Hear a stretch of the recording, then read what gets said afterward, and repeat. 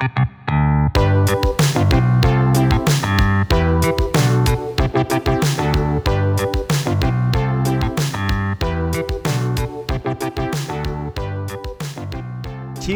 we are wrapping it up with our big season finale. Yes, the season finale where we embrace the state of the union of pop culture, of movies, of television, of comic books, Marvel, DC, The Boys, Thor, Love and Thunder, Doctor Strange, Top Gun, everything that is swirling. The Old Man on FX. We talk comics, we talk collecting, we talk signatures, we talk what's hot, what's not. We wrap it up with a big giant bow as we say goodbye to just a really amazing season, and we do it with all the style that we can possibly muster on today's Robservations.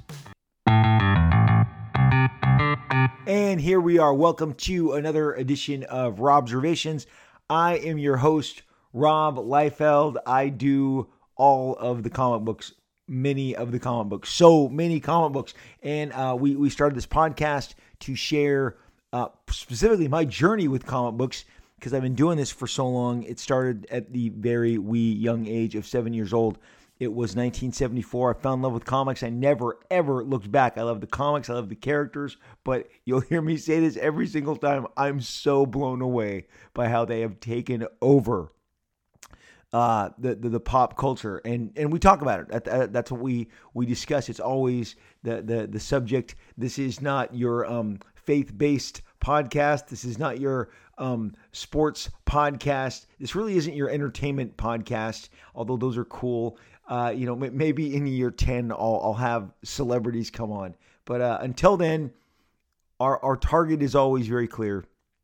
It is the superhero comic book effect on pop culture. Case in point, a friend of mine, actually everybody, because now it's summertime as I'm speaking to you. This is summer 2022, and everybody's out having vacations. Obviously, people were cooped up for years, and now they're getting out. And if you've been to an airport or you've been to one of these heavily trafficked tourist areas, you've seen them. You've seen the people. You feel it, obviously, down the street. For me, here in Orange County, not down the street, but a couple cities away, just up the freeway, down the freeway, is Disneyland. Huge resort.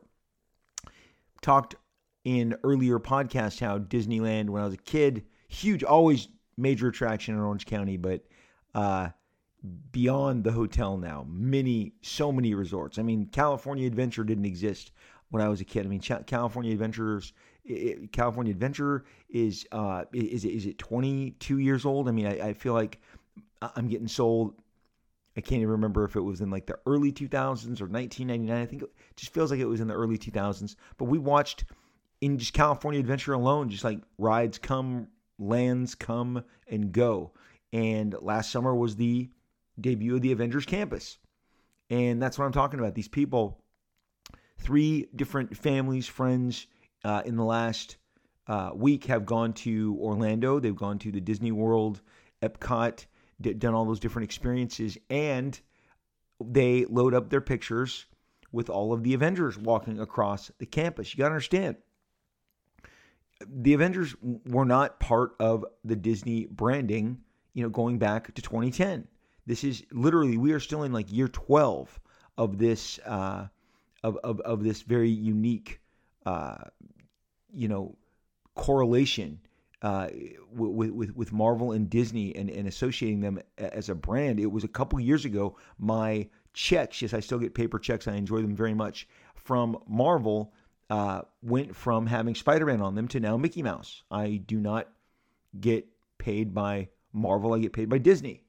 And, the merging is just seems like it's in constant motion. I read a headline last night before I nodded off that, the failure of some of these other familiar franchises. I don't want to say them. I've really become I don't want to kick something while it's down because you never know when you're going to be the one down getting kicked. And you should, think about that in every aspect of your life, whether it's your neighborhood cookout and nobody wants to eat your ribs anymore. Nobody wants your barbecue, and Tom's barbecue is so much better. And I don't know anything about barbecue. I'm just using this. Or it's in business or life or creativity. But there was a couple of, there's been a brand for Disney that hasn't taken off in the stayed to form. I guess it would be stayed to form as it has. And so one of the headlines was, this brand's failure only increases Disney's reliance on the Marvel catalog of characters, the Marvel brand. And then someone else, another blogger, came in and said, hey, no, they have Star Wars too. And you sit there and you go, Star Wars and Marvel were not part of the Disney branding, 12 years ago, but now they are because they consume them within, about a 12 to 14 month window right alongside each other.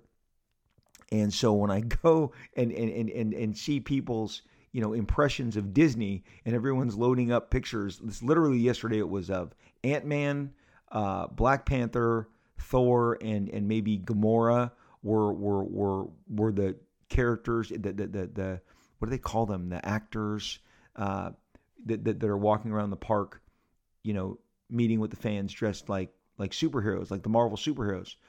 When I was a kid, it was Mickey Mouse and Donald Duck and Goofy, but now literally kids are going to see, obviously Spider-Man. There's this huge Spider-Man attraction that is part of the Avengers campus here in Anaheim in the Orange County Disneyland.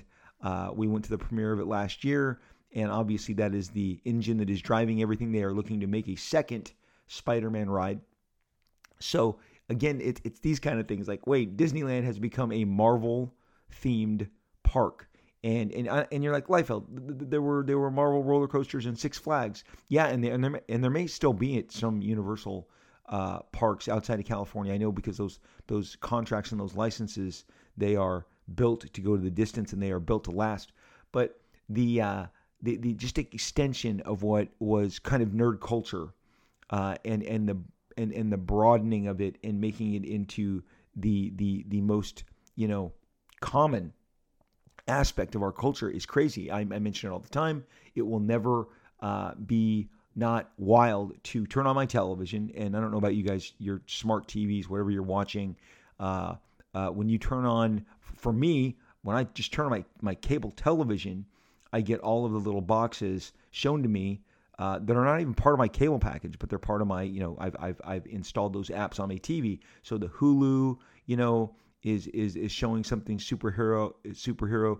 Amazon is gonna bounce between The Boys and Invincible, and obviously Netflix is showing me very sci-fi, fantasy inspired Stranger Things. Obviously, you can't go to the Disney Plus homepage without having a Marvel or Star Wars character smack you in the face, right? I mean, you're like, hey, there's Obi-Wan, there's Chewbacca, there's Darth Vader.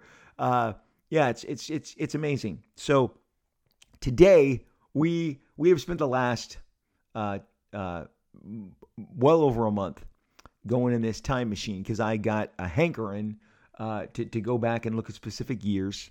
And I do encourage you to go back and look at our they weren't called time capsules, but our time capsule episodes. The Decade series is what I called it, and it's started with 1986 because the correlation of what was coming out about 5-6 weeks ago with Top Gun and Stranger Things season 4 being set in 1986, Top Gun Maverick being a sequel to the biggest movie of 1986, and now it's on track to be the biggest movie of 2022. I mean, it's going to be hard for any single movie that has yet to be released to catch the kind of traction that Top Gun is doing with consumers.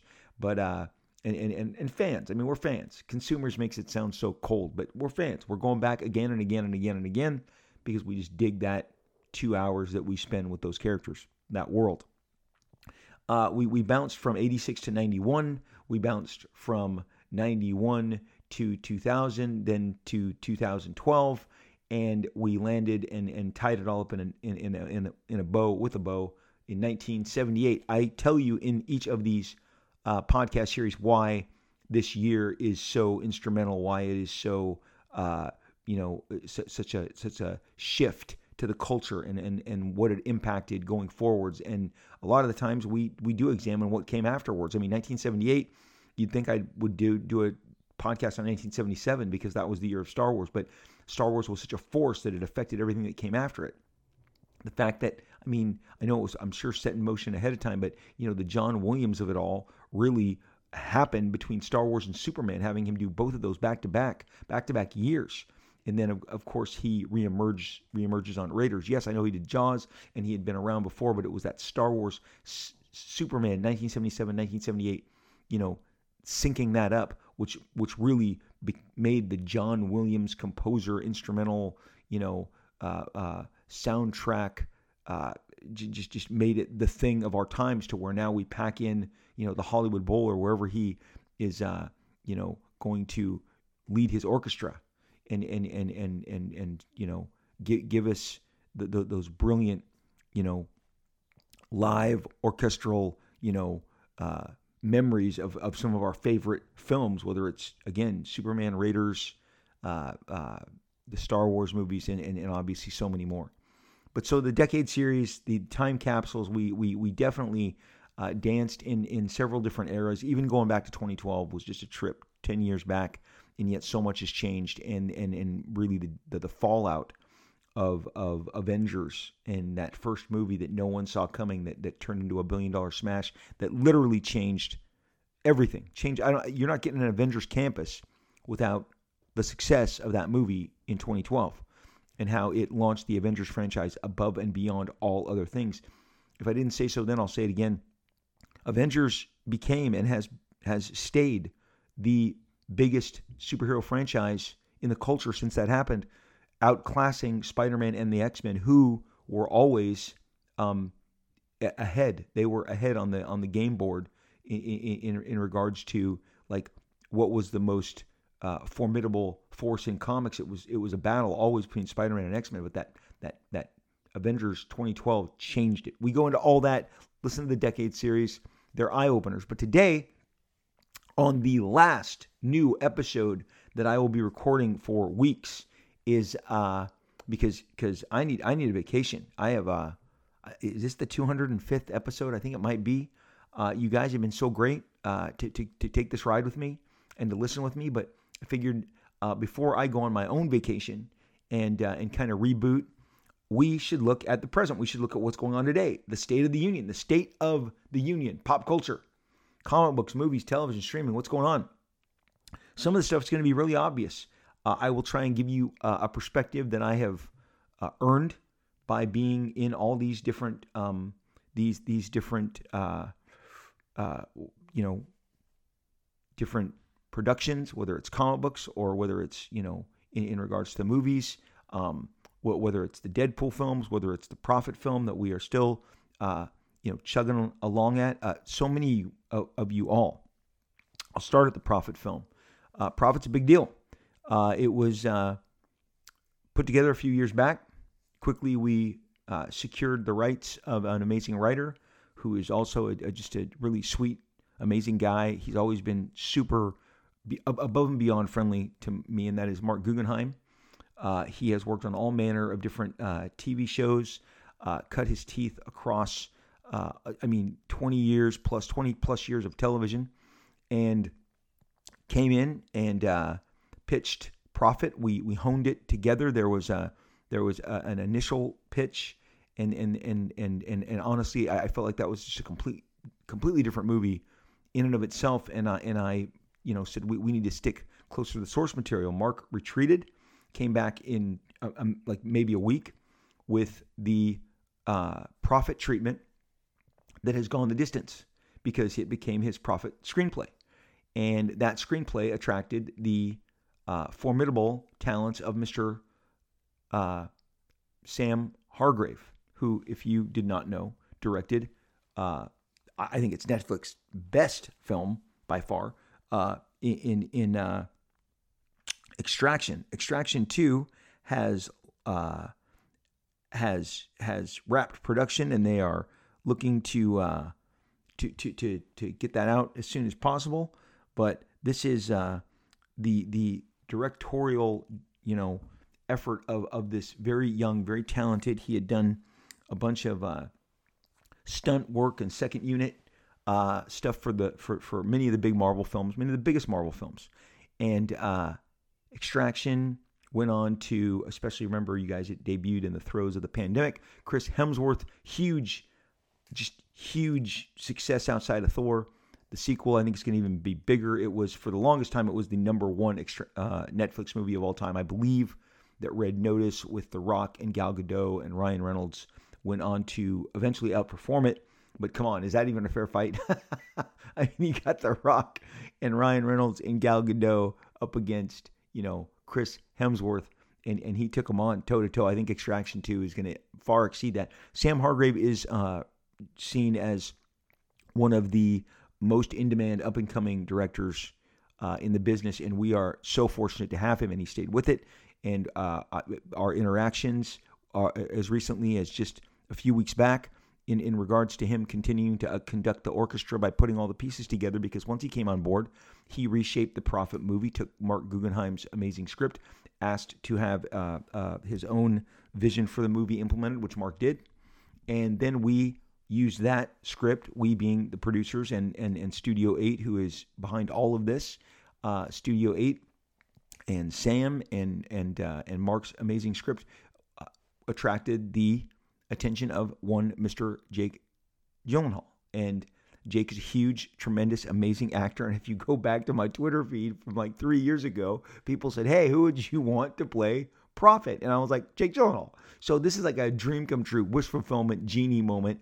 And yes, because when I was in Austin a couple weeks back, when I was in North Carolina, when I was in Houston, when I was in Dallas, when I was at WonderCon,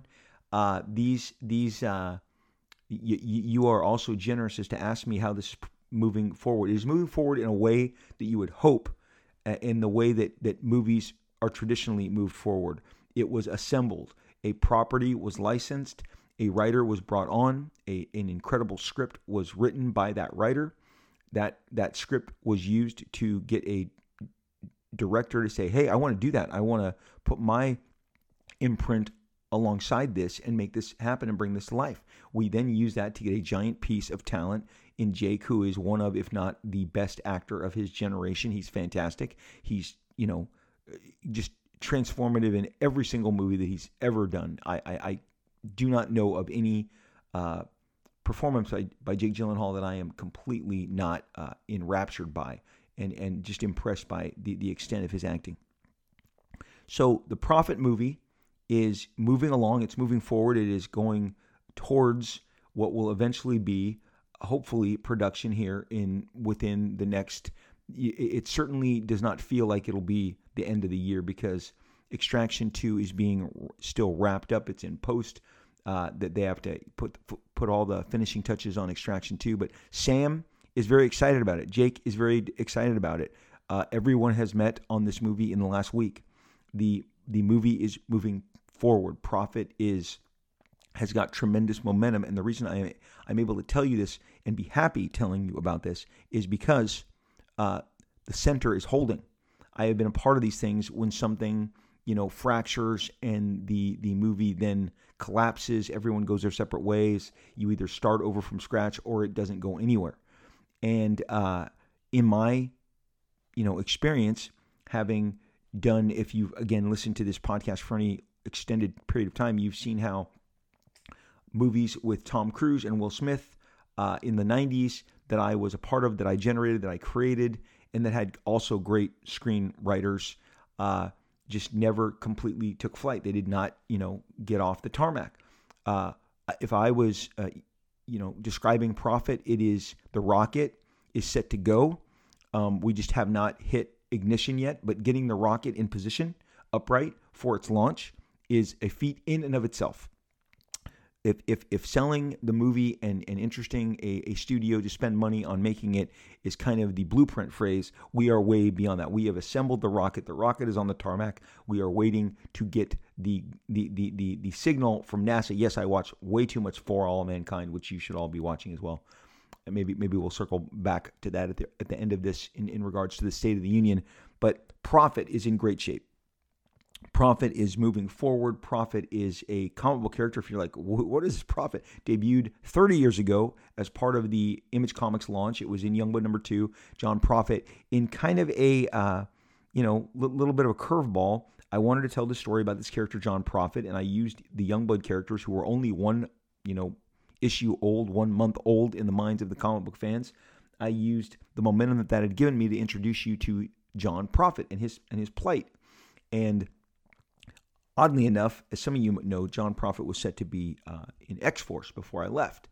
And trust me, you guys, one thing I will tease you with, someday I will tell you the entire truth. There's giant chunks of history that I do not tell you because it's almost too inflammatory to tell you some of the key. There's always a key moment. There's always, that backbreaking moment when you were trying to do two things at once and then you decided, no, I'm just going to go and do this. And what that became was Image Comics. And, who knows if a certain series of events or the existence of certain people, if they were not involved, had everything held together differently at Marvel, and maybe Image doesn't come to be. But the bottom line is, those are stories to tell for another time. Image Comics did happen in the way that it happened, in a spectacular way that we continue to celebrate now, 30 years into it, the 30th anniversary. And when it comes to Mr. John Prophet, he exploded across 1.2 million copies of Youngblood #2, excited everyone, and never left the book. It finished out the original story arc because it became so Prophet-centric. We then spun him off into his, we spun him off into his own series, and that was a huge success. And, Dan Panosian had only really signed on to do 4 issues, and he was looking to move on and do something else. That was kind of where he was going to cut his teeth as a penciler, a full penciler and inker. Dan had not, to my knowledge, and he had expressed to me at the time, he had not penciled and inked a series, but he certainly had amazing talents and skills. And, now Dan Panosian is known as, an established writer, artist, full illustrator, does the entire penciling and inking and textures and tones, and he has met with tremendous success. He's been doing this for years now. People absolutely adore and love and celebrate his work. Prophet was the first, and it was the first on his, road to evolution and becoming the Dan Panosian that he would be, but it was never going to be more than 4 issues, so we had to find somebody who could take over with issue number 5. That became a gentleman named Stephen Platt, who was doing Moon Knight at Marvel at the time, and we called him up. He had some heat, some buzz. The fan magazines were starting to, swarm around him, and he ended up coming over and doing Prophet for us to great fanfare. The sales almost on his 5th issue went as high as our sales on Prophet #1, just shy of that, and it showed the incredible excitement. And we had put, the right talent on the right character. I believe that's when you get gold, is when you put that right artistic vision with the right character, and you cannot equate, time and place and character and creator. It just, when that clicks, when that happens, it's electric. And what we had with Stephen coming on board was electric. He really lended himself to gear and weapons and all those bullet casings. And so he brought his very specific style. And I can tell you from working with Stephen, because he worked with us for 5 years, under many of that, during that time, many of those years were under the same roof. And he was a peculiar guy. That's how I would say Stephen is a very peculiar guy, but his talent could not be disputed. My one aside on Stephen, because many people now look at his work and say it doesn't look anything like what he did during the 90s. I'm not sure. Actually, I can tell you with great certainty, he did not enjoy the work that he was putting out. He always was not certain that what was on the page was what he wanted to give you. And I assume that now, after 30 plus years, what he is giving you is what he wanted to give you, that he has found that union of the artistic vision in his head and what he puts on paper or on digital tablet, because he dabbles a lot in animation. And but he was the version of Stephen Platt that you got, that you loved on Moon Knight and Prophet, was a just, the thing that was great about it was just this unrelenting energy that he was pouring into the page each and every frame. and the rendering and the line work. And unfortunately, he couldn't pull off penciling and inking his own work full time. So, we had to get him different inkers throughout the studio, and he meshed really good with some of the guys that we put on, but he always wanted to ink his own work. So, whether it was, he actually did not ink all of his covers either. But when he did, I think he was most satisfied, as we all are as artists. If we can ink ourselves with some, level of comprehension, that's when you're going to get the best version of us. When I think of even just taking over my own inks, as an aside here on New Mutants and X-Force, I felt like I could enhance all my own strengths and I could hide my weaknesses in terms of, faces, figures, backgrounds. And even today, I prefer to ink myself above all else. It's interesting to collaborate with other visions, and I've lamented many times that the era that I grew up in, the Bronze Age, had the most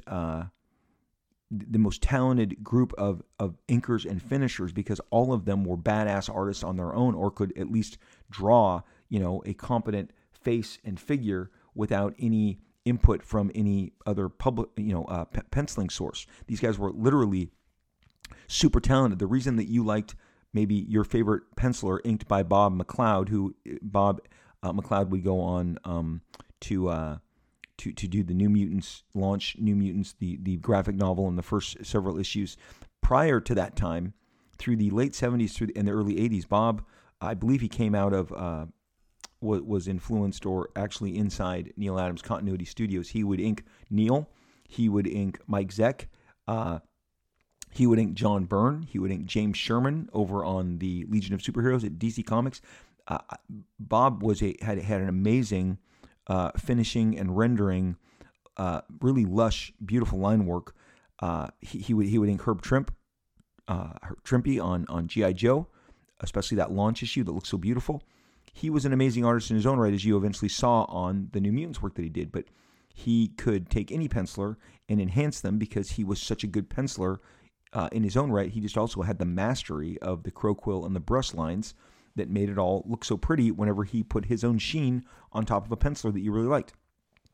The same goes for Klaus Janson and Terry Austin and Joseph Rubinstein and so many of the great finishers, Tom Palmer.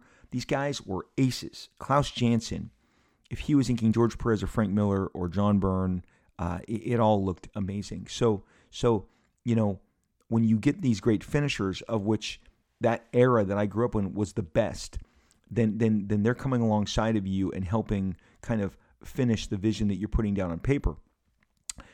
I've talked openly in our era. I mean, case in point, the reason that we all jumped in and helped Todd ink issues of Spider-Man is because there were no other inkers that anyone trusted with their work at that time, because we all wanted a very certain, sharp, clean, commercial, crispy line. The only person giving that to anyone's content at the time was Scott Williams, and Scott Williams had pledged his fealty to the Jim Lee body of work, and he did so by telling us all this. The reason I use those exact words is we all got the call saying, "Hey, I am attaching my train to Jim, and I won't be available. I will be, mostly doing Jim's work." Scott had inked Whilce Portacio, some Brent Anderson, Strike Force, Moratori.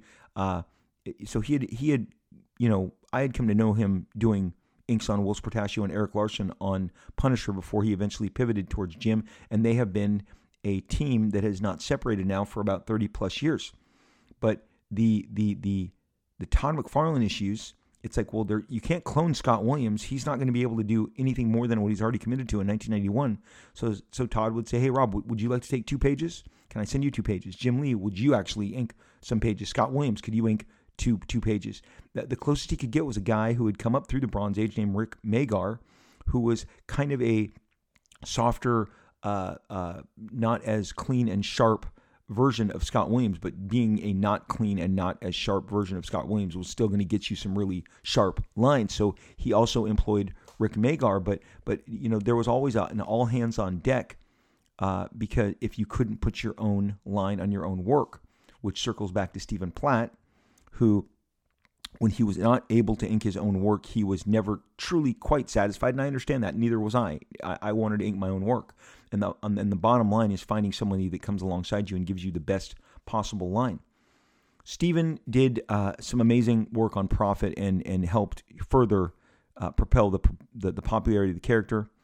And really, the characters never looked back. There was an entire card set of Prophet cards. There was several other series over the years, and even this summer, in July 20th, is when the facsimile edition comes out, where I hired a bunch of amazing, outstanding modern artists, from Ed Piskor to Jim Rugg to Tom Scioli to Dan Fraga, Marat Michaels, Carl Alstetter, all some extreme alumni that you'll recognize, to Kenneth Rocafort, Clay Mann, Victor Bogdanovich, V. Ken Marion. These guys are amazing. Philip Tan, and of course Dan Panosian comes back to give us.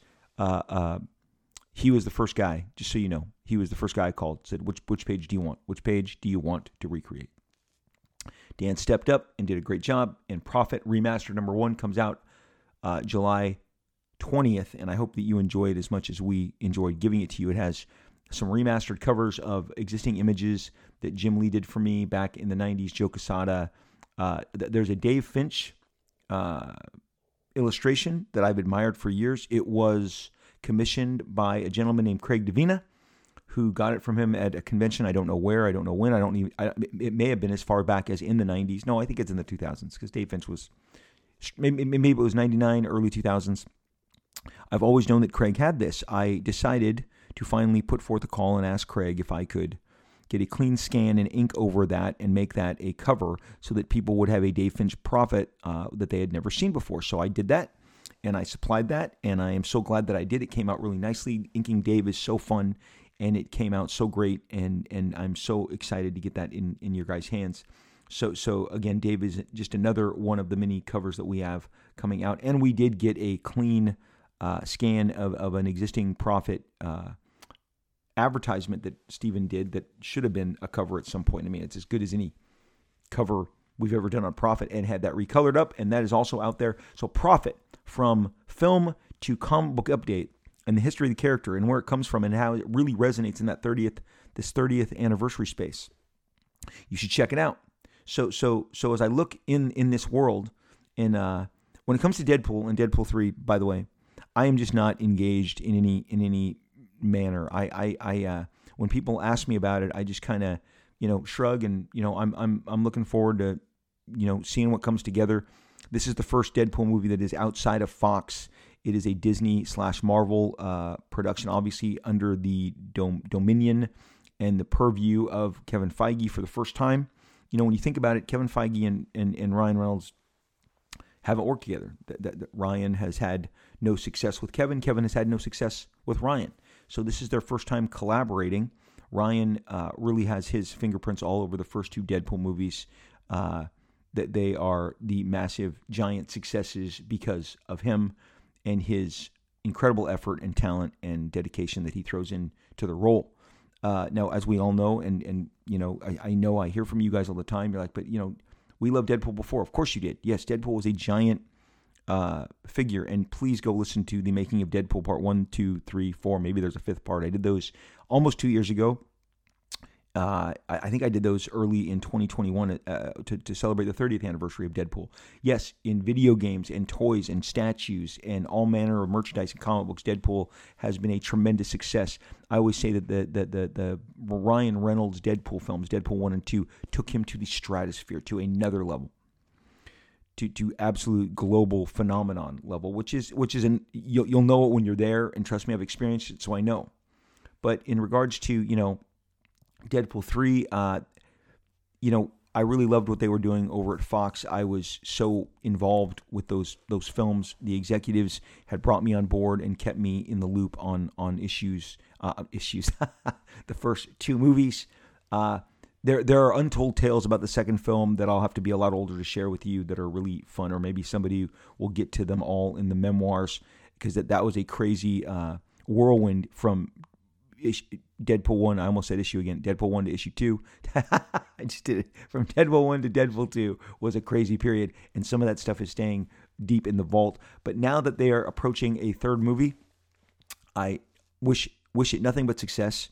The first two movies wore me out in regards to be involved and to be involved in those films. I literally tracked them down and hounded those productions, and was, like I said, eventually welcomed in and speaking to the president of Fox, the vice president of Fox, all the executives, was flown around by them multiple times on set, reading scripts, giving input, invited to marketing meetings. I mean, I could not have been more involved in the process as a comic book creator.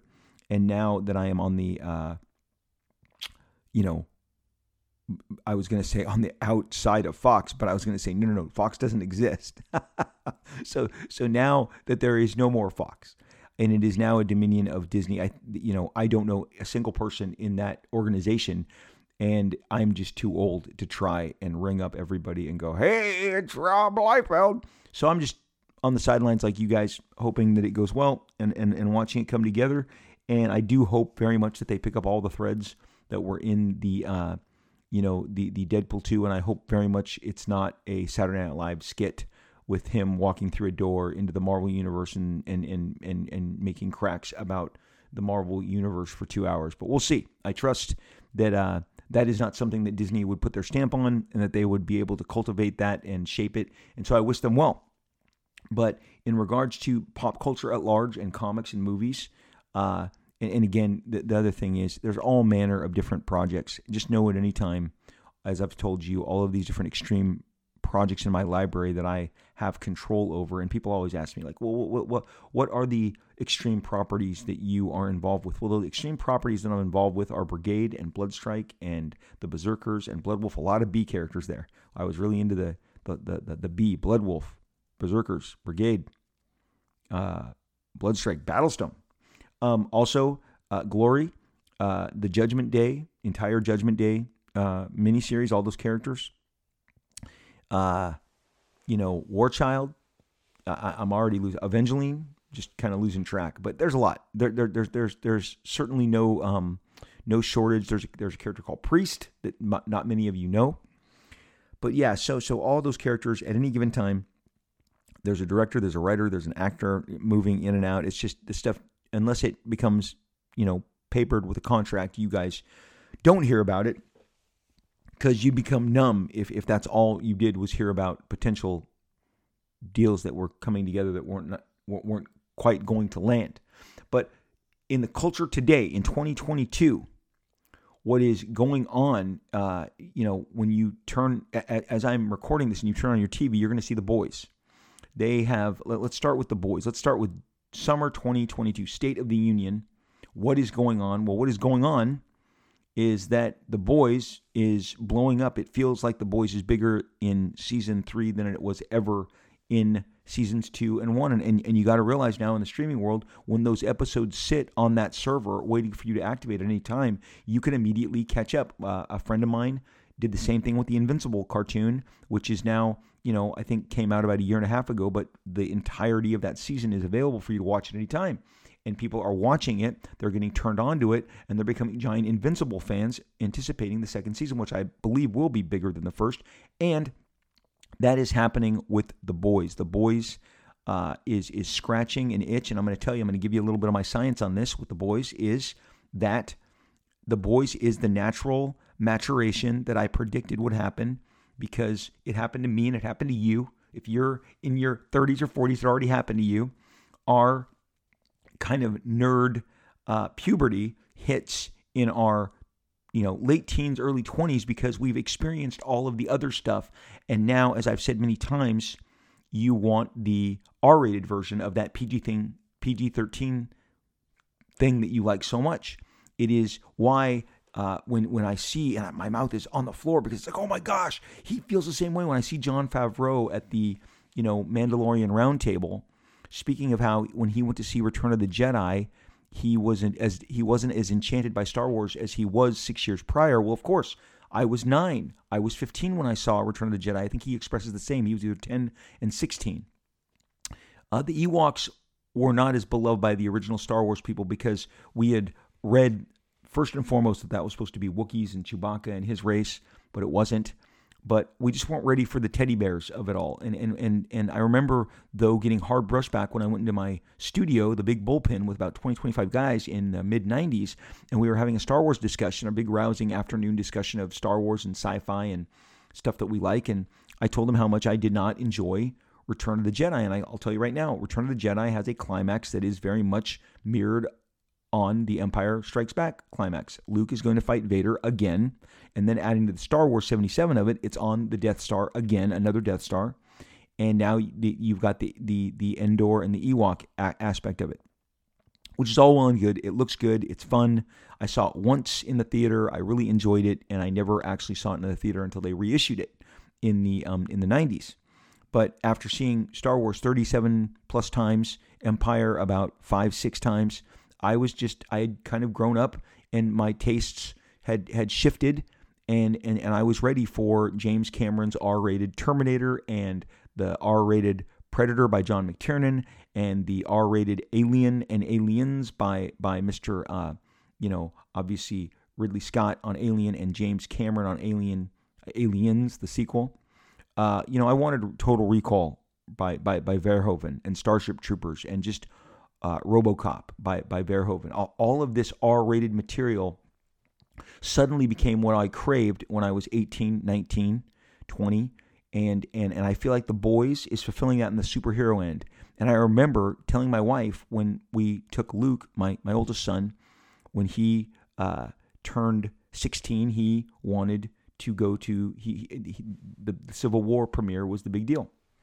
And so, we assembled everybody for the Civil War birthday party at the big IMAX and, bought all his buddies tickets. And we have the picture. They're all in their comic book superhero T-shirts. And again, I'm sitting there looking at the brightest basketball and football players at our high school who are now adorned in comic book, T-shirts and logos and symbols and drawings on their chest. And again, when I was a kid, that stuff was such the domain of nerd culture and was seen as better sequestered away. But here we are. Here we are at a 16th birthday party that is completely focused around Civil War, and it was super fun.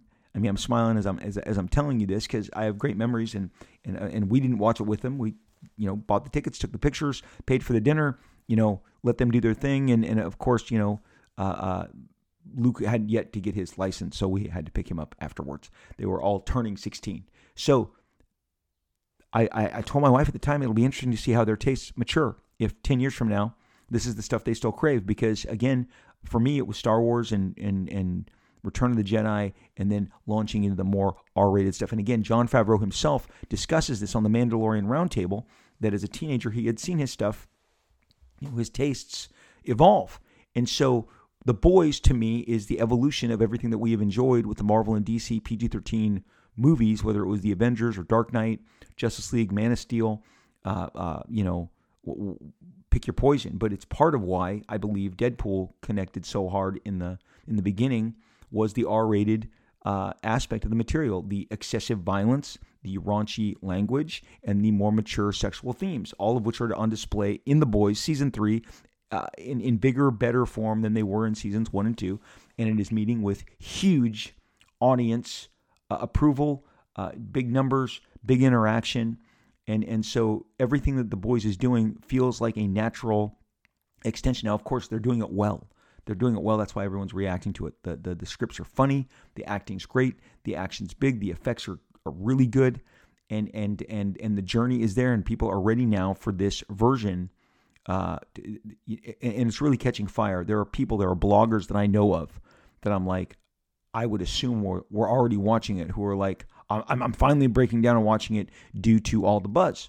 So that's what Season 3 is doing. So right now I would say The Boys is having an incredible summer. June 2022 is being incredibly kind to this property, and it is banking all manner of views and exciting people. But I do believe the message, there's a message in the bottle, and the message in the bottle is that the R-rated stuff is only going to become more sought out and better received by fandom, writ large. I mean, they are going to show up for this stuff because this is what they have naturally grown into and adapted to, and boys have become men and men's tastes are different than boys. So yeah, I just feel like The Boys is the talk of the summer so far. So I mean, it's a big deal. It's a big deal. It's pushing the envelope. I really want to hit that note. Like, it's pushing the envelope in a way that. So when I mentioned all the stuff that I liked that was R-rated, I'm going to tell you right now why. I liked it because it had more sex and had more violence. That's it. That's the whole reason. More sex, more violence, a little more mature language, but it just feels like more adult, less censored. Is all the quick cuts to not show you the sex or the violence is like your parents putting their hands over your eyes when you were a kid or pausing something or asking you to leave the room. When you're an adult and you go, oh, I can see the entire sex scene, or I can watch this really graphic, violent scene where someone's getting dismembered and there's a hand getting cut off, or I mean that's the most appealing part of that's the kind of stuff that drew me to R-rated material, and with stuff like The Boys, it is more raucous, more raunchy, more violent, more graphic, and Deadpool and then Logan, the last of the Wolverine movies from Fox. Fox had really found the sweet spot with that R-rated material, and now again, it given that it's been so long since any of that has been visited on us, it's now we're getting it from The Boys, and we're getting it again from Invincible. And again, that's the stuff that where my attention is drawn to, because it's less of mommy and daddy putting their hands over our eyes. And of course, I mean, I'm in my 50s, so of course that's what I'm going to seek out. But it's you guys, you younger listeners of whom I've been able to meet, and those of you in your 20s and your 30s and your 40s who have talked to me about the show, you've experienced it. It's just a natural progression that we go through. And so the more mature the material is, I think the more successful it's going to be, because, take my son, for instance. I keep bringing him back because he's been so fun to watch, because he naturally grew towards all of this stuff, Star Wars and the comic book stuff, in his own way. He doesn't read comics in the way that I would have ever hoped, but he reminded me, again, 5-6 years ago, I'm a Marvel cinematic fan, Dad. I'm a cinematic fan. So the movies really do have a sway over him in a big way. And watching him now at 22 years old enter the workforce, post-college, post-graduation, spending his own money, following his own pursuits, it's going to be interesting where that takes not only him, but an entire generation. So I think the more mature stuff that comes out is going to be the better. And that is a perfect pivot to where in the world of comic books, what's going on in the State of the Union that is the summer of 2022. Having traveled and looked around, and each retailer will tell you that when I come into whatever store, whatever different port that I arrive in, I ask them, hey, what's selling for you? What's selling for you? And, over the years, even in the season of a year, from fall to, spring, summer, winter, you're going to get different answers. Stuff has seasonal impact. Stuff has kind of a fever that can run its course. Sometimes it can run its course for years upon years. And we're in a really interesting time right now. Let me tell you right now, from where I am sitting, this is a period that I don't remember feeling this way. That this is a very uncertain period in the comics industry, not in regards to what is selling, how things are selling, what is moving. It is in regards to the fact that why are you buying comics at all? Why are you buying comic books? A lot of stores have told me that the Wednesday Warriors have faded. The Weekend Warriors, those dedicated people that show up maybe on Fridays or Wednesdays and get their pulls. And, now it's scattershot. Truthfully, you use your logic brain and you go, well, that is a byproduct of what occurred in the pandemic, because all of our schedules were, upended, and people were up all manner of night and day, and they were surfing the web, and people didn't go to jobs, so they didn't have deadlines to wake up, and they didn't have times to arrive, and things got obviously done on Zoom, and it changed the kind of, what do you call that? What they call that, an algorithm. It changed life's algorithm. And it probably changed life's algorithm in regards to when you did your shopping. I'm going to tell you, pre-pandemic, Rob Liefeld would drop by Target or Walmart regularly. And it wasn't to buy groceries or to buy clothes. It was to check the toy aisles. I just have always been doing this since my 20s. I like to peruse the different aisles and see what's selling. And I've been trained by, experts in the field to look at the depth of those toys stacked on those pegs and see, what's selling through, what's not. For the longest time, the Marvel stuff, the shelves were empty. The DC stuff was all well stocked. Star Wars was, kind of a mixed bag. Transformers came back, did very well. G.I. Joe came back, did very well. I mean, a lot of empty pegs. Honestly, it felt like the Hasbro line. Hasbro has Transformers and G.I. Joe and the Marvel and Star Wars stuff. That the Hasbro line was extremely healthy, but the Mattel portion of those lines were not. And now the DC stuff has shifted to McFarlane, and we're back in a mixed bag.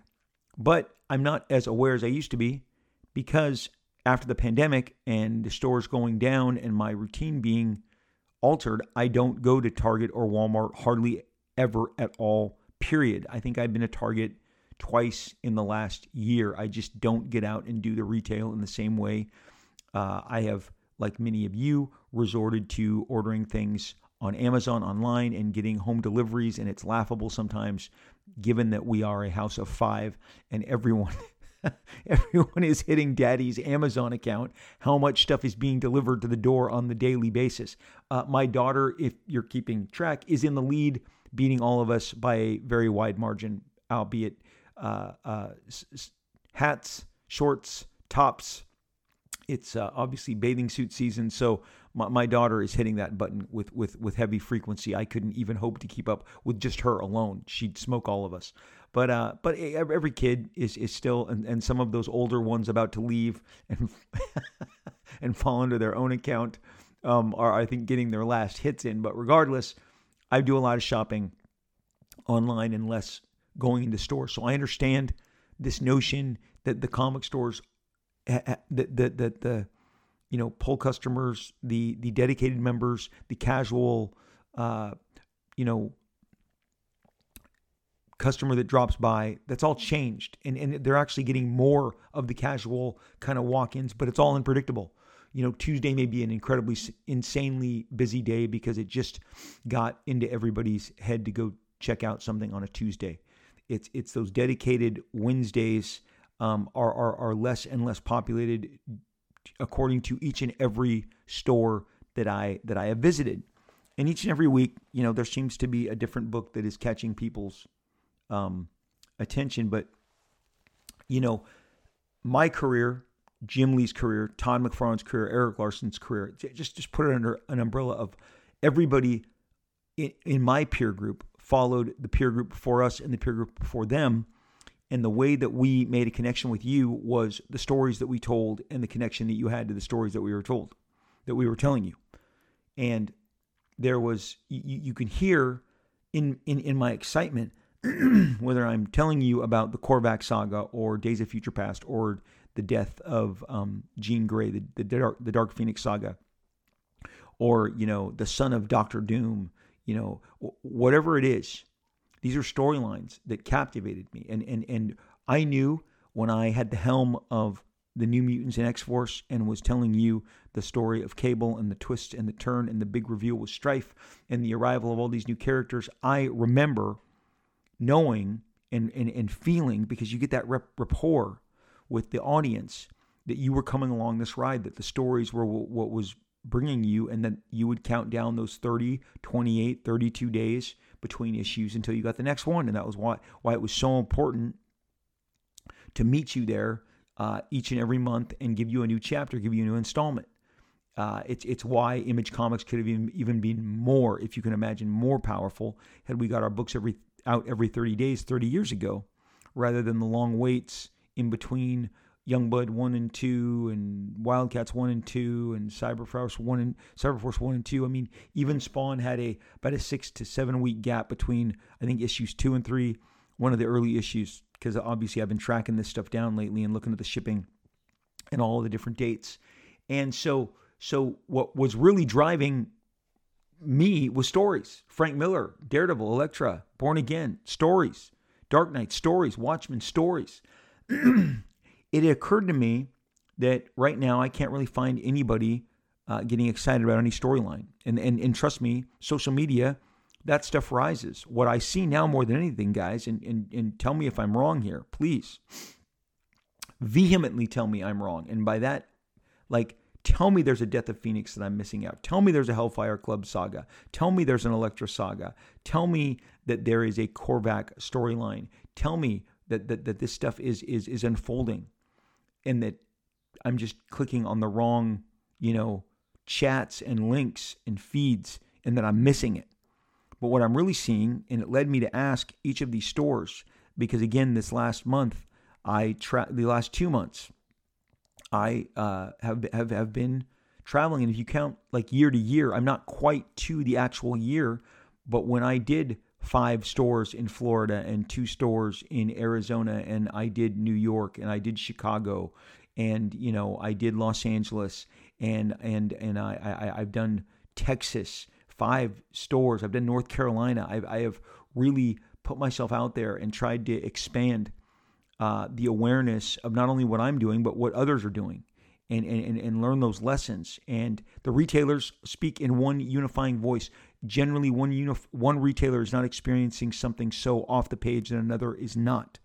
The stores kind of sing the same tune.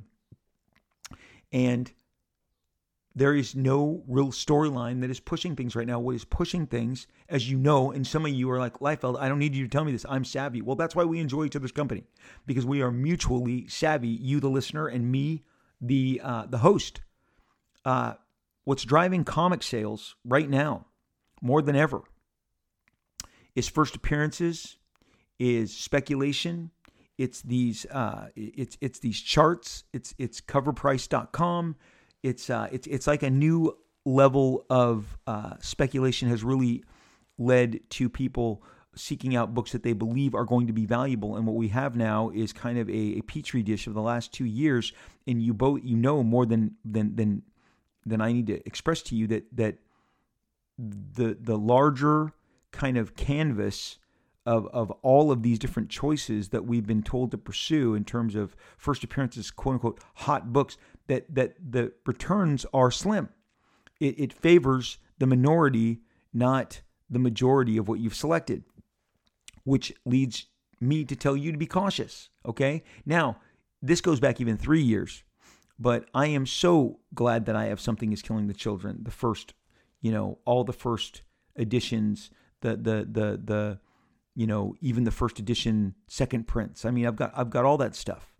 And that was a real pivotal change in the career of one James Tynion. I believe it's Tynion. I've been told that's how his name is pronounced.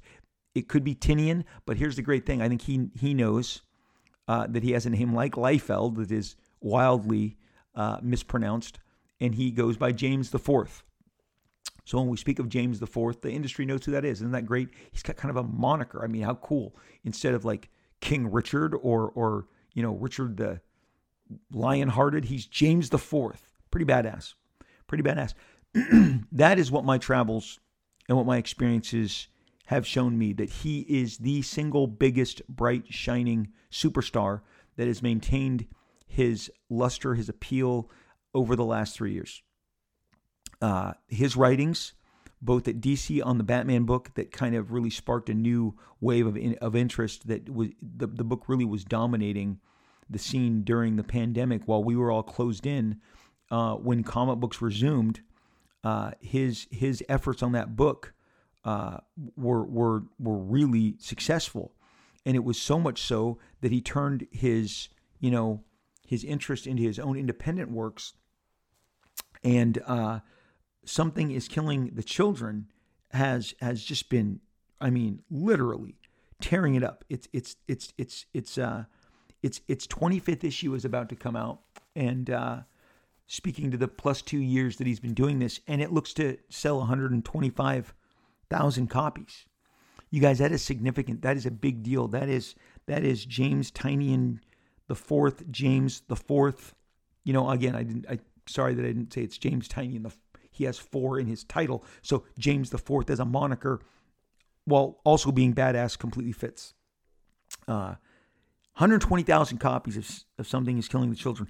If there is any book that has maintained its heat throughout the course of these last 2.5 years, it is this book. And he has, obviously not stopped there, because the Department of Truth is also a James the fourth book. And The Nice House on the Lake is a book that he has put out. And so you've got the Department of Truth, Something is Killing the Children, The Nice House on the Lake, and he has this new, comic, The Closet. So, and if I miss him, I miss him. What it doesn't matter. What matters is that he is the real deal, the big deal. He is the most successful guy in the comic business as of this recording right now in the summer of 2022. And when he is at shows, he has the longest lines because he has solicited the most interest and the most heat. And people are excited about encountering him, and they have followed the pricing on Something is Killing the Children. And as you know, if you have early editions, those have skyrocketed in price. I put mine in Mylar bags a year ago. I followed through and said, well, it's time to go outside. It's time to go out to the modern comic book boxes that I have. They're separate from my kind of Bronze Age personal collection stuff that I keep nearby. And I grabbed my Mylars and double bordered it and made sure that the first editions of the Something is Killing the Children comics were in the most pristine condition that they could possibly be in, because I wanted them to, go the distance. I'm going to hold on to those. And, I don't know if they're going to make a movie. I don't know if they're going to make a cartoon or a series. I'm not even sure that that's been optioned. I'm sure they have. I'm sure all his stuff is somewhere, somehow, because he has genuine, ridiculous amount of heat. I've read maybe 2 or 3 of his stories. I don't need to read any more to know that he is an excellent writer. Clearly has a genre that he is kind of activated in comics that no one really got this much play out of, and it is this kind of mystery, thriller, horror bend. And I am not the big mystery, thriller, horror guy, but I don't need to be to know that they have for 20 years dominated the charts and in regards to movies. I have if that entire genre has produced 100 movies in the last 10 years, I've seen 2 of them. I mean, it's just not where I live and breathe, but I don't need to know that they are making a huge connection with audiences, and that those audiences show up in big numbers and support in big numbers. And in comic books, he has transformed, I think, expectations in regards to what is, what is successful. In James the Fourth and his books, The Closet, Department of Truth, Something is Killing the Children, Nice House by the Lake. These are big titles. He is a big name. Your retailer knows his name. Your average consumer knows his name. The person at the convention is getting in the line to wait for him right now. I mean, that's how a big a deal he is. He has really become the standard in regards to what everyone else is aspiring to be in the current comic book market. And he has done it by breaking the mold, not giving you superheroes, not really giving you science fiction, but giving these very significant visions that he has. I was watching for the umpteenth time, because now that basketball is over and there is, there's been a lull in kind of my excitement. The playoffs for me in the NBA playoffs have always been since I was a kid. So we're plus 45 years. I mean, I was there rookie season, Magic Johnson. So count really 1979-80 season is my locked in awareness, because I'm 13 and boom, it doesn't look back from then. And the NBA is my favorite sport, edging out football just slightly my entire life. When that season is over, things get a little more dull and a little more boring. And so instead of watching all of the sports television that I'm watching and all the different debates and all the different speculation, I've turned to some old documentaries. And of course, Empire of Dreams, the Star Wars saga that I've mentioned here so many times, is on Disney Plus. So you can see it in all its glory with just one click if you have the Disney Plus subscription. And I was watching it again last week, and it was interesting when they were talking about the different filmmakers of the time, and it was Steven Spielberg himself that was speaking. And as I've told you so often, so much of what has happened, you want to talk about impact. I cannot and will not say enough the names of Francis Ford Coppola, George Lucas, Steven Spielberg, Martin Scorsese. They are the chief among all of the Roman Polanski at that era. I mean, Rosemary's Baby and Chinatown are big, no matter what happened in his personal life. The 70s filmmakers, these guys that really caught their vision and took over cinema, and it didn't matter what they did. We went and saw it as audiences because they were magic makers. Jaws could not have been more different than Close Encounters, could not have been more different than Raiders of the Lost Ark, could not have been more different than E.T., and they're all blockbusters, all made by one singular amazing man. Godfather 1 was followed by Godfather 2, which was seen to be even a more superior, film, which then, Francis Ford Coppola did Apocalypse Now. I mean, the guy never looked back. Just put his imprimatur over everything. Ridiculously successful visionary. Really, the guy that kicked off the success that they'd all, opened up the pool that they'd all swim in. And then you get to George Lucas. And the one thing that Steven Spielberg says in this Empire of Dreams documentary, he's like, you went and saw a Francis Ford Coppola movie to get a Francis Ford Coppola movie, a Francis Ford Coppola picture. And he said, when you went in to see a George Lucas film, you were getting a piece of George Lucas in the way that he approaches filmmaking and storytelling. And again, we sometimes have lost that in the current marketplace. And in 2022, it's been building for a while, this kind of loss of identity. But a writer can flex a style that that is readily identifiable, even if you don't realize as it's happening. And what I'm telling you is this corner that James IV has built for himself. You are getting a James IV, storytelling, comic book, visual art, the way that he sees the world, and people like it and they're gobbling it up. And I don't see anyone on the horizon who is even remotely competing with him. He has just blown everyone away. My friends have been to the conventions that he's at recently, and he is by far and away the biggest draw. And I think that is a testament to all that he has been writing. I remember when he came on the scene, he was one of the gains, the positives, the pluses of the DC-52. He was doing the offshoot of Batman with the Court of Owls with the I think the guy it was the head Court of Owl. The name of that character escapes me now, but it's gonna haunt me. Is it Talon? I think it's Talon. You guys. I think that's it. But it was the Owly guy, and I think James IV was the writer on that and continued from there on. And if I'm wrong, I just swung and missed big. But he came on my radar when he started getting assignments on his own at DC during the 52 period. And he never looked back. Again, his period on Batman during the pandemic era of like 2020, 2021 was ridiculously exciting. I believe Punchline is the name of the new semi-Joker's daughter, kind of the heir apparent to the hype that was surrounding Harley Quinn. And if Punchline comes to life in a live action, because that's how the culture is right now. You attach an actor to a role and it just explodes. Going back to Prophet, if Jake Gyllenhaal dons the Prophet, gear, and you see him, that character will instantly become more recognizable. People did not know of Homelander until he was flying across your screen, dismembering people and frying their faces on The Boys. Again, you get an actor in these roles, and that's how it works. So, there's even more upside for everything that James IV has been doing. And if by chance something is killing the children, or the Nice House by the Lake, or the Department of Truth go forward and get film, television, I imagine he will be the Stephen King of this era, because the buzz is there, the interest is there, the sales are there, the connection is there. I cannot say enough great things about him. I do not know him. I have never, ever in my memory of the last decade or so have ever spoken to him.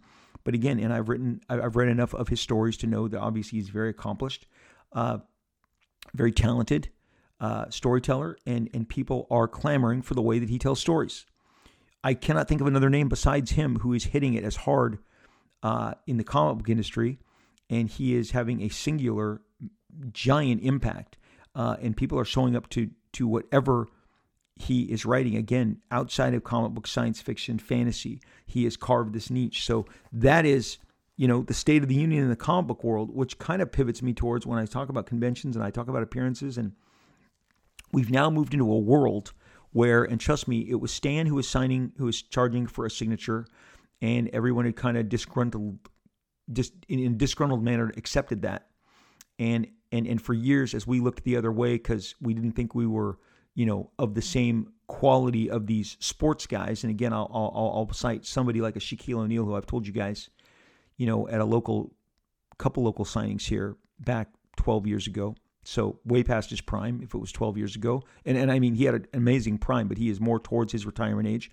He was doing signings, and there would be flyers and advance menus posted of how much he charged for a jersey, a shoe, and a basketball. And I remember the escalating prices were $400, $300, and $200. The buy-in to his signature was $200. Now, I don't know if that was on the basketball, and the $300 was the jersey, and the $400,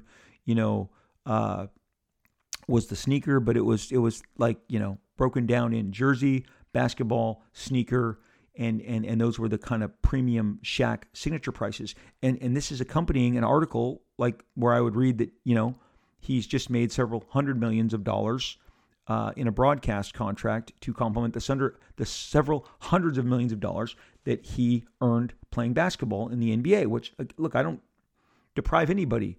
The NBA is making billions, so their players should be making, commensurate to that. And it looks like, because obviously there's names I could throw at you that you've never heard of who are making, $30 million a year. That's just the nature of the sport.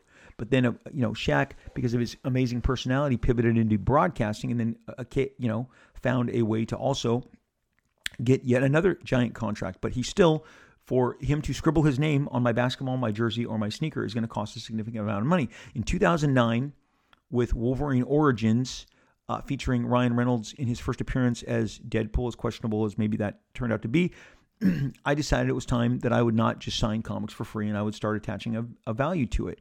My current prices I have had for 6 or 7 years, one or the other, pick one, but it's been an extended time. But in that time, when I started doing it, I got other people who were, and trust me, I know who you are. I'm just not calling you out specifically by name yet because it's not time. But it was about 4 guys who really wanted to make an issue that, what was I thinking? How dare I? How dare I? And I said, you'll be doing this soon. You're just mad that you don't have the courage to ask for this at the time, because that's what it takes. It's a sad kind of greeting with, I'm not going to sign all those for free anymore. There is a charge now. Now, if you're one of those people who's triggered by this, I apologize, but I'm going to give you the best example of why this change occurred. Prior to this, what was happening in the business in the mid 2000s, and there was a couple guys, and a couple of them they had kind of nicknames. I don't want to give their nicknames because, as I understand it, I think they've passed. But they would show up with these giant, hand trucks, like what that you carry boxes around. 4 wheels piled up with boxes, long boxes, short boxes, and they would show up at your table and they would say, "Hey, I'm going to start unloading these long boxes for you to sign." And they would expect you to sit there and sign, 300 comic books. And the guy goes, "Oh, I'll give you a break. I'll come back later. I've got another short box I want you to sign."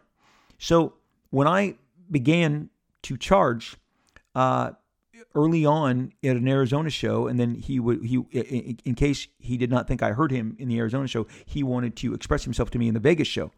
But so in about a year's window, he walked by me with his hand truck that he is, carrying. And he's got his long boxes, and he goes, "I'm never, ever going to pay you to sign these comics." And I said, I'm happy to never sign all your long boxes ever again, because he'd always nervously kind of keep apologizing as he'd put 25 more in front of me, 25 more in front of me.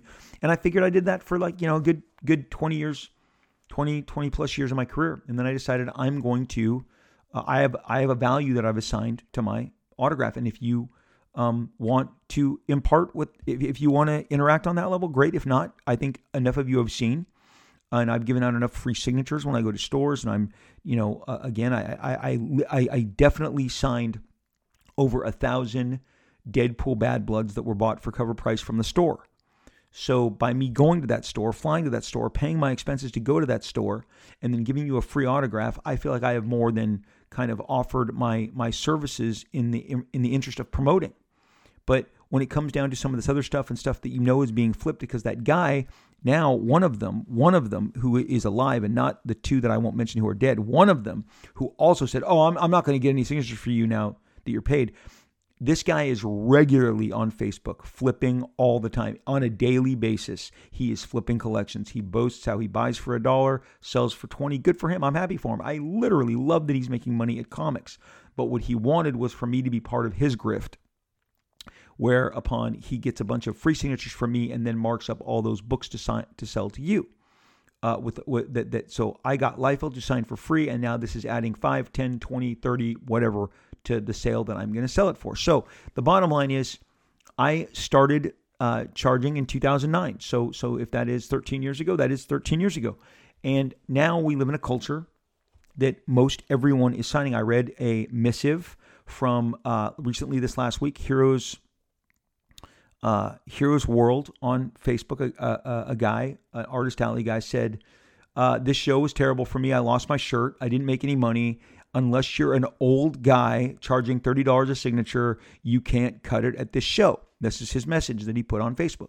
Again, not going to identify him. Don't want to give this guy any more maybe grief than he's already going to get. But and he shouldn't. He was just speaking truth. And right now there is definitely a group of guys older than us. So let's go. There's the geezers. Then there's me and my crew. We're the old guys. Okay. So there's the old guys, and then the guys ahead of us, the geezers. This is all, come on, laugh about this. I'm putting this all in quotes. This is supposed to be funny. If you're taking this seriously, then stop listening right now. Go out, have a walk, clear your head. This is, I'm making fun of Geezer Con, Old Man Con. My favorite show on television right now is not The Boys. It is The Old Man, starring Jeff Bridges, which is kind of like if Jason Bourne was 72 years old and they came back to get him and to go after him. And Jeff Bridges is fantastic. It's called The Old Man. What's the number one movie at the box office right now? In a week, Tom Cruise is going to be 60. So you're elevating the work of a 60-year-old. The old men are ruling right now, so it's not meant as a diss. So now that that's out of the way, let's continue. What are you paying for? Here's my thing. We're in a serious financial kind of crunch right now with the inflation, and in the State of the Union, what I would advise to you, some simple stuff that has been passed along to me. Yes, first appearances are worth money. First appearances will benefit when you get someone else to sign that book. A first appearance of, Hercules. Let's say Hercules is in Thor: Love and Thunder. I'm not sure that he is or not, but let's say he appears in an after credit scene. Let's see. So, oh my gosh, Hercules. Well, you can't capitalize on Hercules. That's an early, Stan and Jack comic. It's already in the $15,000 to $20,000 range. Even if it's a $5,000 book. How many people have $5,000 to go buy a first appearance? Okay, it's seemingly out of the range. But then you move into, well, maybe you can afford the first appearance of Venom. Maybe you can afford the first appearance of Wolverine. That's a different bracket altogether. Venom, Deadpool, Cable. Let's say Miles Morales. Miles Morales he's actually very expensive. But what you're doing is you're poking and looking for investments. Look, I've got something is killing the children. Will I perhaps put myself in a position to purchase a signature from James IV on that at some point? I might. I will. I'll consider it. The thing is, because I have a hardcore collector's mentality as well. I told you guys I went all in. I paid a few $1,000s to get X-Men #1 about a decade ago. I then on tour with Stan had Stan sign my X-Men #1. I had my X-Men #1 sent into CGC, slabbed and given a grade. And I am excited now that I had Stan sign it because, I can't have Stan sign that copy anymore. So not only did I get the first appearance of the X-Men in their very first comic book published ever, but I got the half of the creative team, who was really the only creative team that I could access during this time, because Jack Kirby had been dead for almost 26 years at the point that Stan signed my copy. But now Stan cannot sign anyone's copy because Stan is gone, right? So first appearances, I'm invested as well. Modern, like Something is Killing the Children, all the way to the X-Men. Okay, so I'm in there. I'm in there with you guys. I'm a collector. I'm a fan. I'm a consumer. There are certain things that I do absolutely value. Do I have Herb Trimp, signatures on my first appearance of Wolverine? I do, yes, and they're slabbed because that's fun, And first appearances of heroes are a big deal, and anti-heroes, which we call Harley Quinn and Deadpool and Venom. Villains are not, retailers will tell you, villains are not where you should put your money. Apocalypse will cool as fast as he heats up, and all the way down the line, it doesn't matter what villain. Even some, like at WonderCon, I was looking into buying some Moon Knight appearances, but they were so over the top. But now that the Moon Knight series is going to be several months in the rearview mirror by the time the fall comes around, I'll probably readdress and see if those prices have fallen. And I've already looked online, and they have fallen. But would I get, Don Perlin's signature on the first appearance of Moon Knight? If I could, I would. Absolutely, yes. First appearances, for sure. But when you're getting paid a ton of money, maybe for a short-run variant that doesn't have a first appearance, but it's just a cover that you like, and I'm speaking of my own stuff here, you better just be doing it because you like it. Because the value intrinsic is not guaranteed, okay? And so I'm just trying to give you some help to separate, the again, going back to that biblical reference, the wheat from the chaff, to maybe make the better decisions. Because if in a world where everyone is charging for their signature, what are you paying for? Well, maybe you're paying to get everything signed. You want the entire set. If you can get Ryan Otley and Robert Kirkman to sign every single copy of Invincible, good, more power to you. That's awesome. That's cool. Right now, I'll tell you, I went all in. You guys have seen, I got Charlie Cox to sign my Daredevil Deadpool Nerdy 30 cover. I got Barry Keoghan to sign my Eternals Deadpool Nerdy 30 cover. I got Chris Hemsworth to sign my Thor Deadpool Nerdy 30 cover. And I just could not be more ecstatic that has in fact occurred. It really excites me, and I'm just so thrilled because I'm going to build this collection where I hopefully get all of the actors. So, am I going to try and get Mark Ruffalo to do the Hulk Deadpool? I am. Am I going to try and get Tom Hardy to do the Venom? I am. Yes, absolutely. It's fun to collect these actors who have portrayed these roles. And then I sign because I'm, the Deadpool guy. I'm the Deadpool creator, and then I have them, the actor. Because again, I can't get Jack Kirby to sign my Thor. I can't get Jack Kirby, to sign my Fantastic Four Deadpool Nerdy 30. I mean, those are really impossible. But it'd be fun if Downey Jr. signed my Iron Man. Sure. I mean, is that going to be a hard get? Yes, it is. Harder than you think, but that's my pursuit. So I'm just telling you, I have my own collector's vibe mentality as well. And I just think buyer beware. What are you get caught up in that fever. And if there's definitely a 5 free, like some of these guys do, get those 5 free, man. Get those 5 free. And then maybe if you're going to start paying from that point on, question, what are you paying for? Is it a specialty cover? I know people are checking those prices, and like I said, cover price and all of these apps. Buy this. Let me tell you, everybody told me to buy the first appearance of Conan in Savage Avengers and the storyline that led up to it. Every retailer that I knew was saying, you got to buy this. And the quantities, were low and the demand was high. And I got those. And now the Conan license is leaving Marvel again. And I'm not sure that he's going to be in Savage Avengers anymore. And so the heat on that is altered, and it is not as much in demand, and it certainly hasn't been as in demand in the 3.5 years since it first occurred. Because, again, to quote my good friend Don Henley on the Eagles documentary, when he talks about the different evolution of the band, their popularity, their lineups. He looks in the camera and he says, "Time passes, things change. Time passes, things change." And with comics, it's the same. So be careful what you're ponying up for. Todd McFarlane, David Michelinie on Spider-Man, Amazing Spider-Man 300 is a fantastic investment, 100%. You want to get Paul Dini and Bruce Timm to get your first Harley Quinn, a comic book signed. That's again, she's a cartoon character. She appeared first as an animated character in an animated series, but by the time they put her in the Batman Adventures, there's something physical that they can sign. So that's great. Do I have Ryan Reynolds signatures on some Deadpool items, and I've signed them myself, and maybe Tim Miller has also signed them, and Stan Lee? Yes, they are my most valuable collections. So I'm with you guys. I'm a collector, but as I see this inflation rise, be very careful. Again, like the people who were buying through the nose for the first appearance of Apocalypse 5-6 years ago, that's what my retailers use as an example to me in regards to what you should not kind of pursue and overpay for, because that price then goes drastically down. And again, the anti-heroes, the Cables, the Deadpools, the Venoms, the Carnages, the Harley Quinns, that's the stuff off the top of my head. Those seem to be good investments. They've been holding.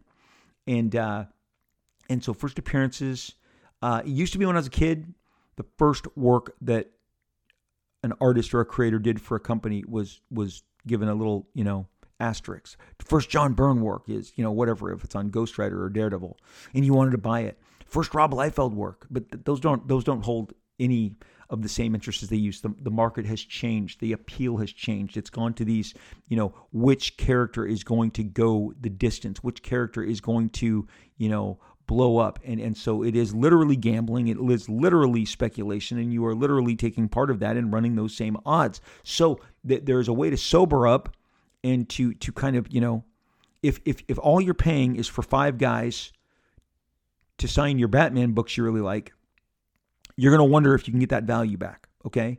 Because unless there's a brand new Batman character, or if it's a significant book, then that is going to be tough to get that investment back on. These are just practically minded.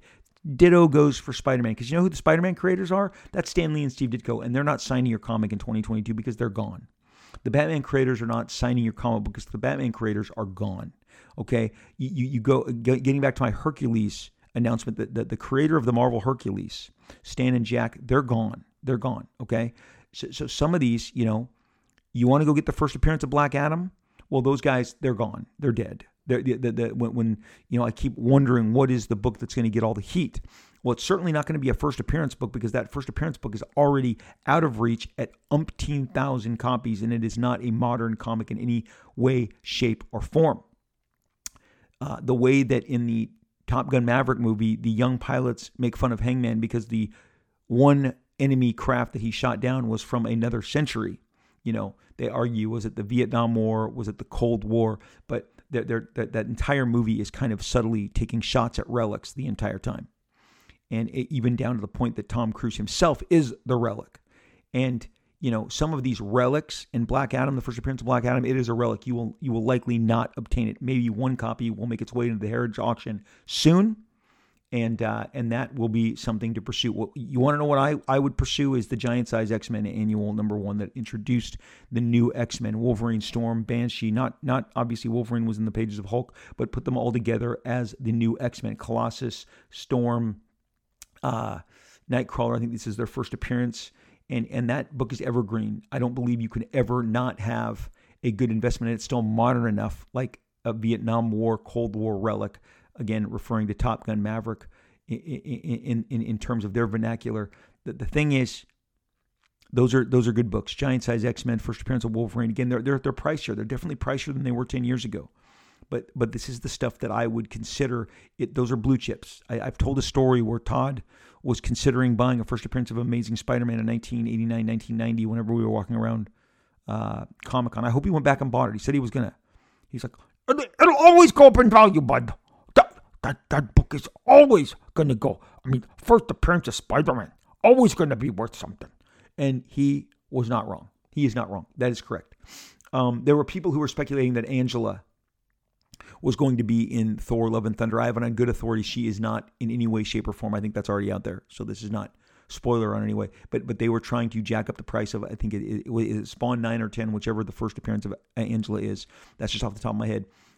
And had she been there, yes, that book would have skyrocketed. Absolutely. I mean, it's got that double danger of it's an Image created character that then, was removed from Todd and given to Neil Gaiman as part of a settlement, who then sold it to Marvel. So it's actually it crosses so many T's and dots so many I's. It's very exciting that if she was to eventually appear, that it would really galvanize and electric. I mean, that may be the hottest book in the market if that happens, but currently it's not, and it didn't, and she's not in Love and Thunder in any way, shape, or form. So again, speculation is driving comic book. The cover price, apps, the eBay. I know friends who go on eBay on Mondays and Tuesday nights to see what's coming out, to see what's got the heat, to see what books they are going to go scramble and get. And like I said, with my Savage Avengers example, I cannot tell you how many times I was getting burned on these kind of things. And after a 2-year cycle of really following every trend, the only one that came out of it that really has borne fruit for me is the Something is Killing the Children. If I had not been paying attention to the trends during that time, I would have missed out on that. So you go, well, you got 100 and you landed one. I'm not sure those are the good odds. I decided to start playing the odds smarter and cut back on buying one of everything. And certainly, if I was to give you any sort of recommendation, it is that whenever the Into the Spider-Verse sequel happens, with Spider-Man 2099, I know they moved it back to 2023. I think it was coming out this year.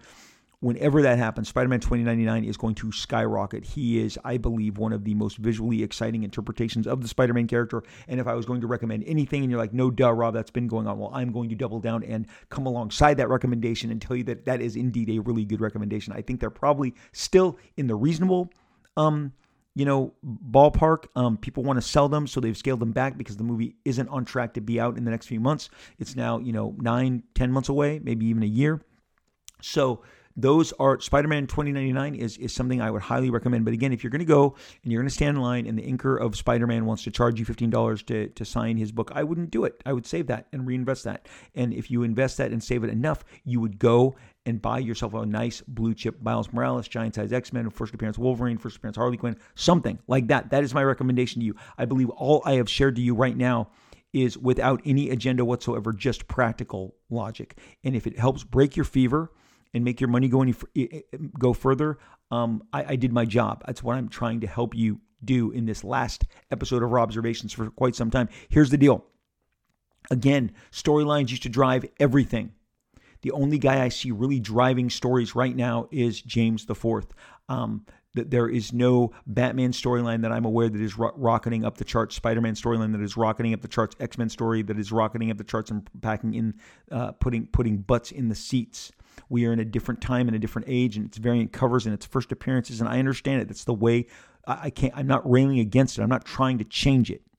I'm telling you that's the way it is. That's the way things are happening. Will something break out? Will some character take the world by storm? I believe they will. I believe absolutely that is still on deck to occur. So I truly believe that there's all many manner of options for you to pursue in the comic book marketplace, and especially at a convention. Just spend your money wisely. Random Batman appearances and Robin appearances and Spider-Man appearances and Captain America appearances are not, going to yield long-term. This is almost like turning this into a stocks, but you guys have turned it into stocks. This is what I see at the comic book stores and what I see at the comic book conventions. And what I am still trying to sell you when I am at my booth is, and I'm trying to sell you an exclusive cover that I did. I'm trying to sell you on an image that I did that I really like. My favorite variant cover that I did in the last couple of years is is Deadpool versus Venom, and it was for a King in Black, and it was a Nerdy 30, one of the first ones that came out in April of 2021. I then did my own variant with that, with the X-Force Gray Deadpool battling Venom, and then I did one with the X-Force Gray Deadpool battling Venom Pool. So I did 2 offshoots of that variant. I love that image. It may be one of the most powerful comic book covers I've drawn in 30 plus years. So when I put it proudly on my table and I want you to buy it because I only have a few left and I'm charging a premium price for it, it's because I just like the image. I can't tell you that it's going to be valuable. I can tell you that you can only get it from me. That I am the only supplier of that image, and maybe if I've partnered with a store and they have a share of those books as well, then it's just us, 2 locations that you can get it from. But there is no intrinsic extra value built into it. I can't sell that to you. I can just tell you that I like the image and I hope that you can have it, but my quantities are limited, which is why I have priced them in a premium format, and that's it. But there is no way, shape, or form I can tell you that book is going to go up in price. That is not likely. So again, the comic book marketplace, I see one talent moving the needle above all others. I see everyone else kind of in a reloading mode, and I suspect that 2023 will be radically different, that there will be a more aggressive, dedicated focus on some storylines for some key characters across the board. We all know who they are. Again, the DC Universe is crying out. Such a great catalog. The DC Universe is crying out to be repositioned, reformatted, refocused. Those characters are so great. Marvel has so many successful families, but right now I can't tell you of a significant storyline happening or occurring within any of those families. And as we've covered, it's the Avengers family. It's kind of the original Marvel superheroes family, which includes the Fantastic Four. It's the Spider-Man family, which includes Venom. It's X-Men, which includes like Deadpool. Marvel has multiple families. I mean, they have their licensed family of Star Wars books. Soon they're going to add Planet of the Apes, which we'll get to when I get back and start broadcasting again. Marvel really now has control of so many different licenses, given that the Fox transition of it all is finally going to hit. I believe there's Predator comics, there's Alien comics. If they're not here, they're on the way. So it's very exciting in that way. So yeah, we've got some talent. We've got things have absolutely just changed in regards to what drives people to the store. We've discussed that those habits are off. They're definitely changing. Storylines are just not driving comics right now. It's the internet. It's the charts. It's eBay pricing. But when you go to a convention and you decide on what you're going to pay for, maybe apply a little different sensibility to that, because at some point, many people, and I've seen this, and this is what I need to hit on is these guys, they show up and they want to sell their collection, and the store owner does not give the signatures much thought whatsoever, and it really does not enhance a run-of-the-mill issue of fill in the blank. Okay, because if I say a name of the title, you'll hold it against me. But for fill in the blank, okay. Now, if you got a Joe Kubert, signature on a Hawkman or a Sergeant Rock, I mean, Joe's been gone a long time, and that is rare. So that's a different department altogether. But I mean, especially like the joke was like during the Ant-Man 1 and Ant-Man 2 sequels that there was a ton of Stan Lee signed Ant-Man stuff because he was out signing during that time, and especially all the different handlers that he had were passing books to him to sign all the time. So there's and there were Ant-Man specials and Ant-Man special editions and True Believers and whatever. So it's like Stan Lee Ant-Man stuff is out there. Just go to eBay and look it up right now. You're going to find it. It's everywhere. But a signed Joe Kubert something, that is going to stand out. But I always try and give the benefit of the doubt and pick out that one thing that may be in your collection that's going to separate. But for the most part, if it's a bunch of comics from a fill in the blank series that has some signatures that you pay $20 for, you're probably not getting that back. It's time to be smart and stretch that dollar.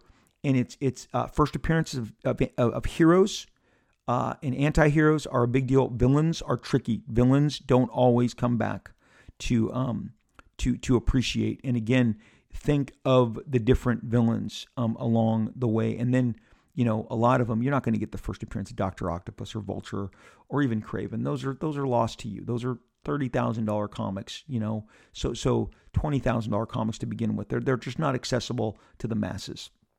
So we've covered, the television of it all, the boys of it all, the comic book collecting, James IV being the breakout guy in 2022 and beyond. I mean, the guy, he didn't just happen. He got here, again, through a decade of hard work, but in these last 3 years, he has certainly shined and he is dominating on every floor that he is showing up in. Finally, in the cinemas, obviously this summer, 2022, is seeing that Doctor Strange, did 800 million plus, and Thor is likely to repeat that, maybe even go above and beyond. The comic book movies are obviously in great shape. Batman did some significant dollars.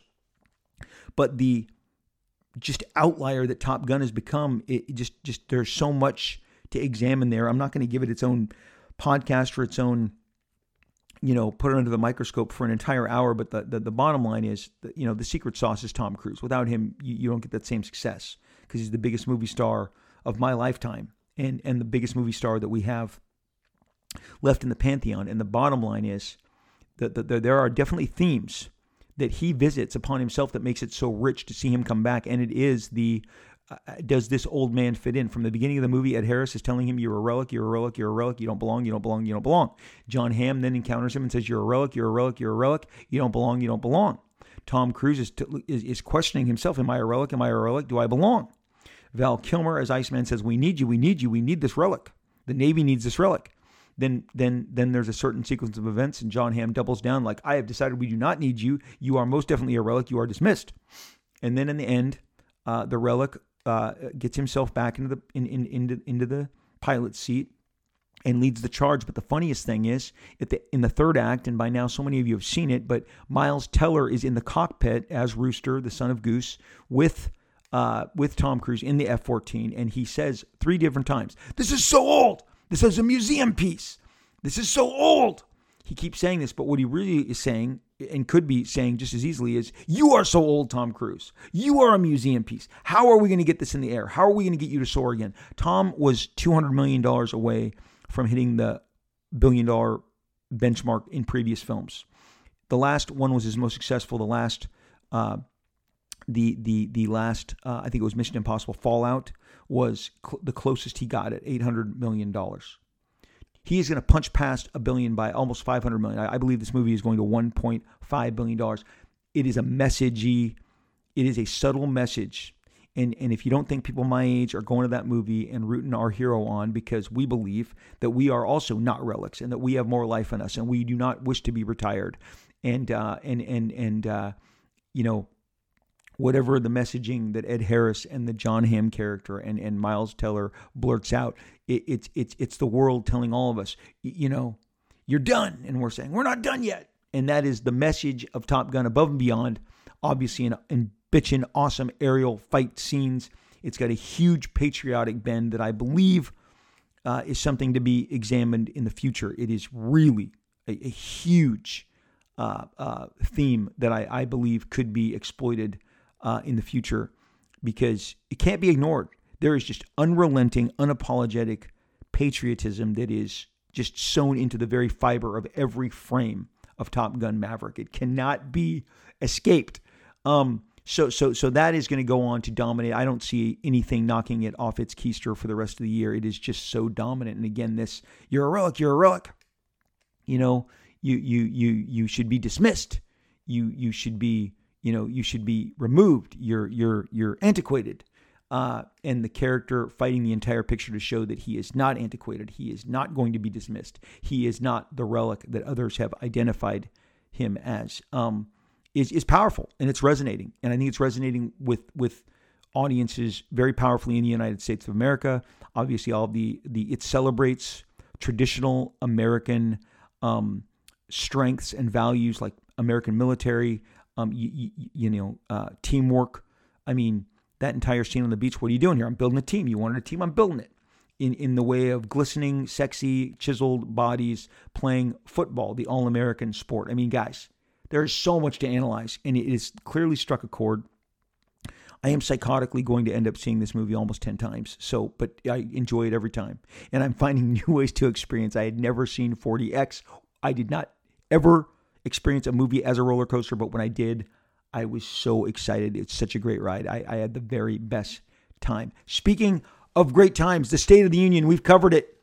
It's in a good place. Comic book pop culture is crushing it. I didn't spend a lot of time on Doctor Strange or Thor, but come on, alongside the boys. I mean, you got comic books, just everywhere. That 2021 ended with the boom of Spider-Man, and it shows no signs of slowing down. On deck is Secret Invasion, is She-Hulk. Following all these incredible, superhero shows that we've had on. We haven't even scratched on Star Wars, and that finale of Obi-Wan I watched 5 times.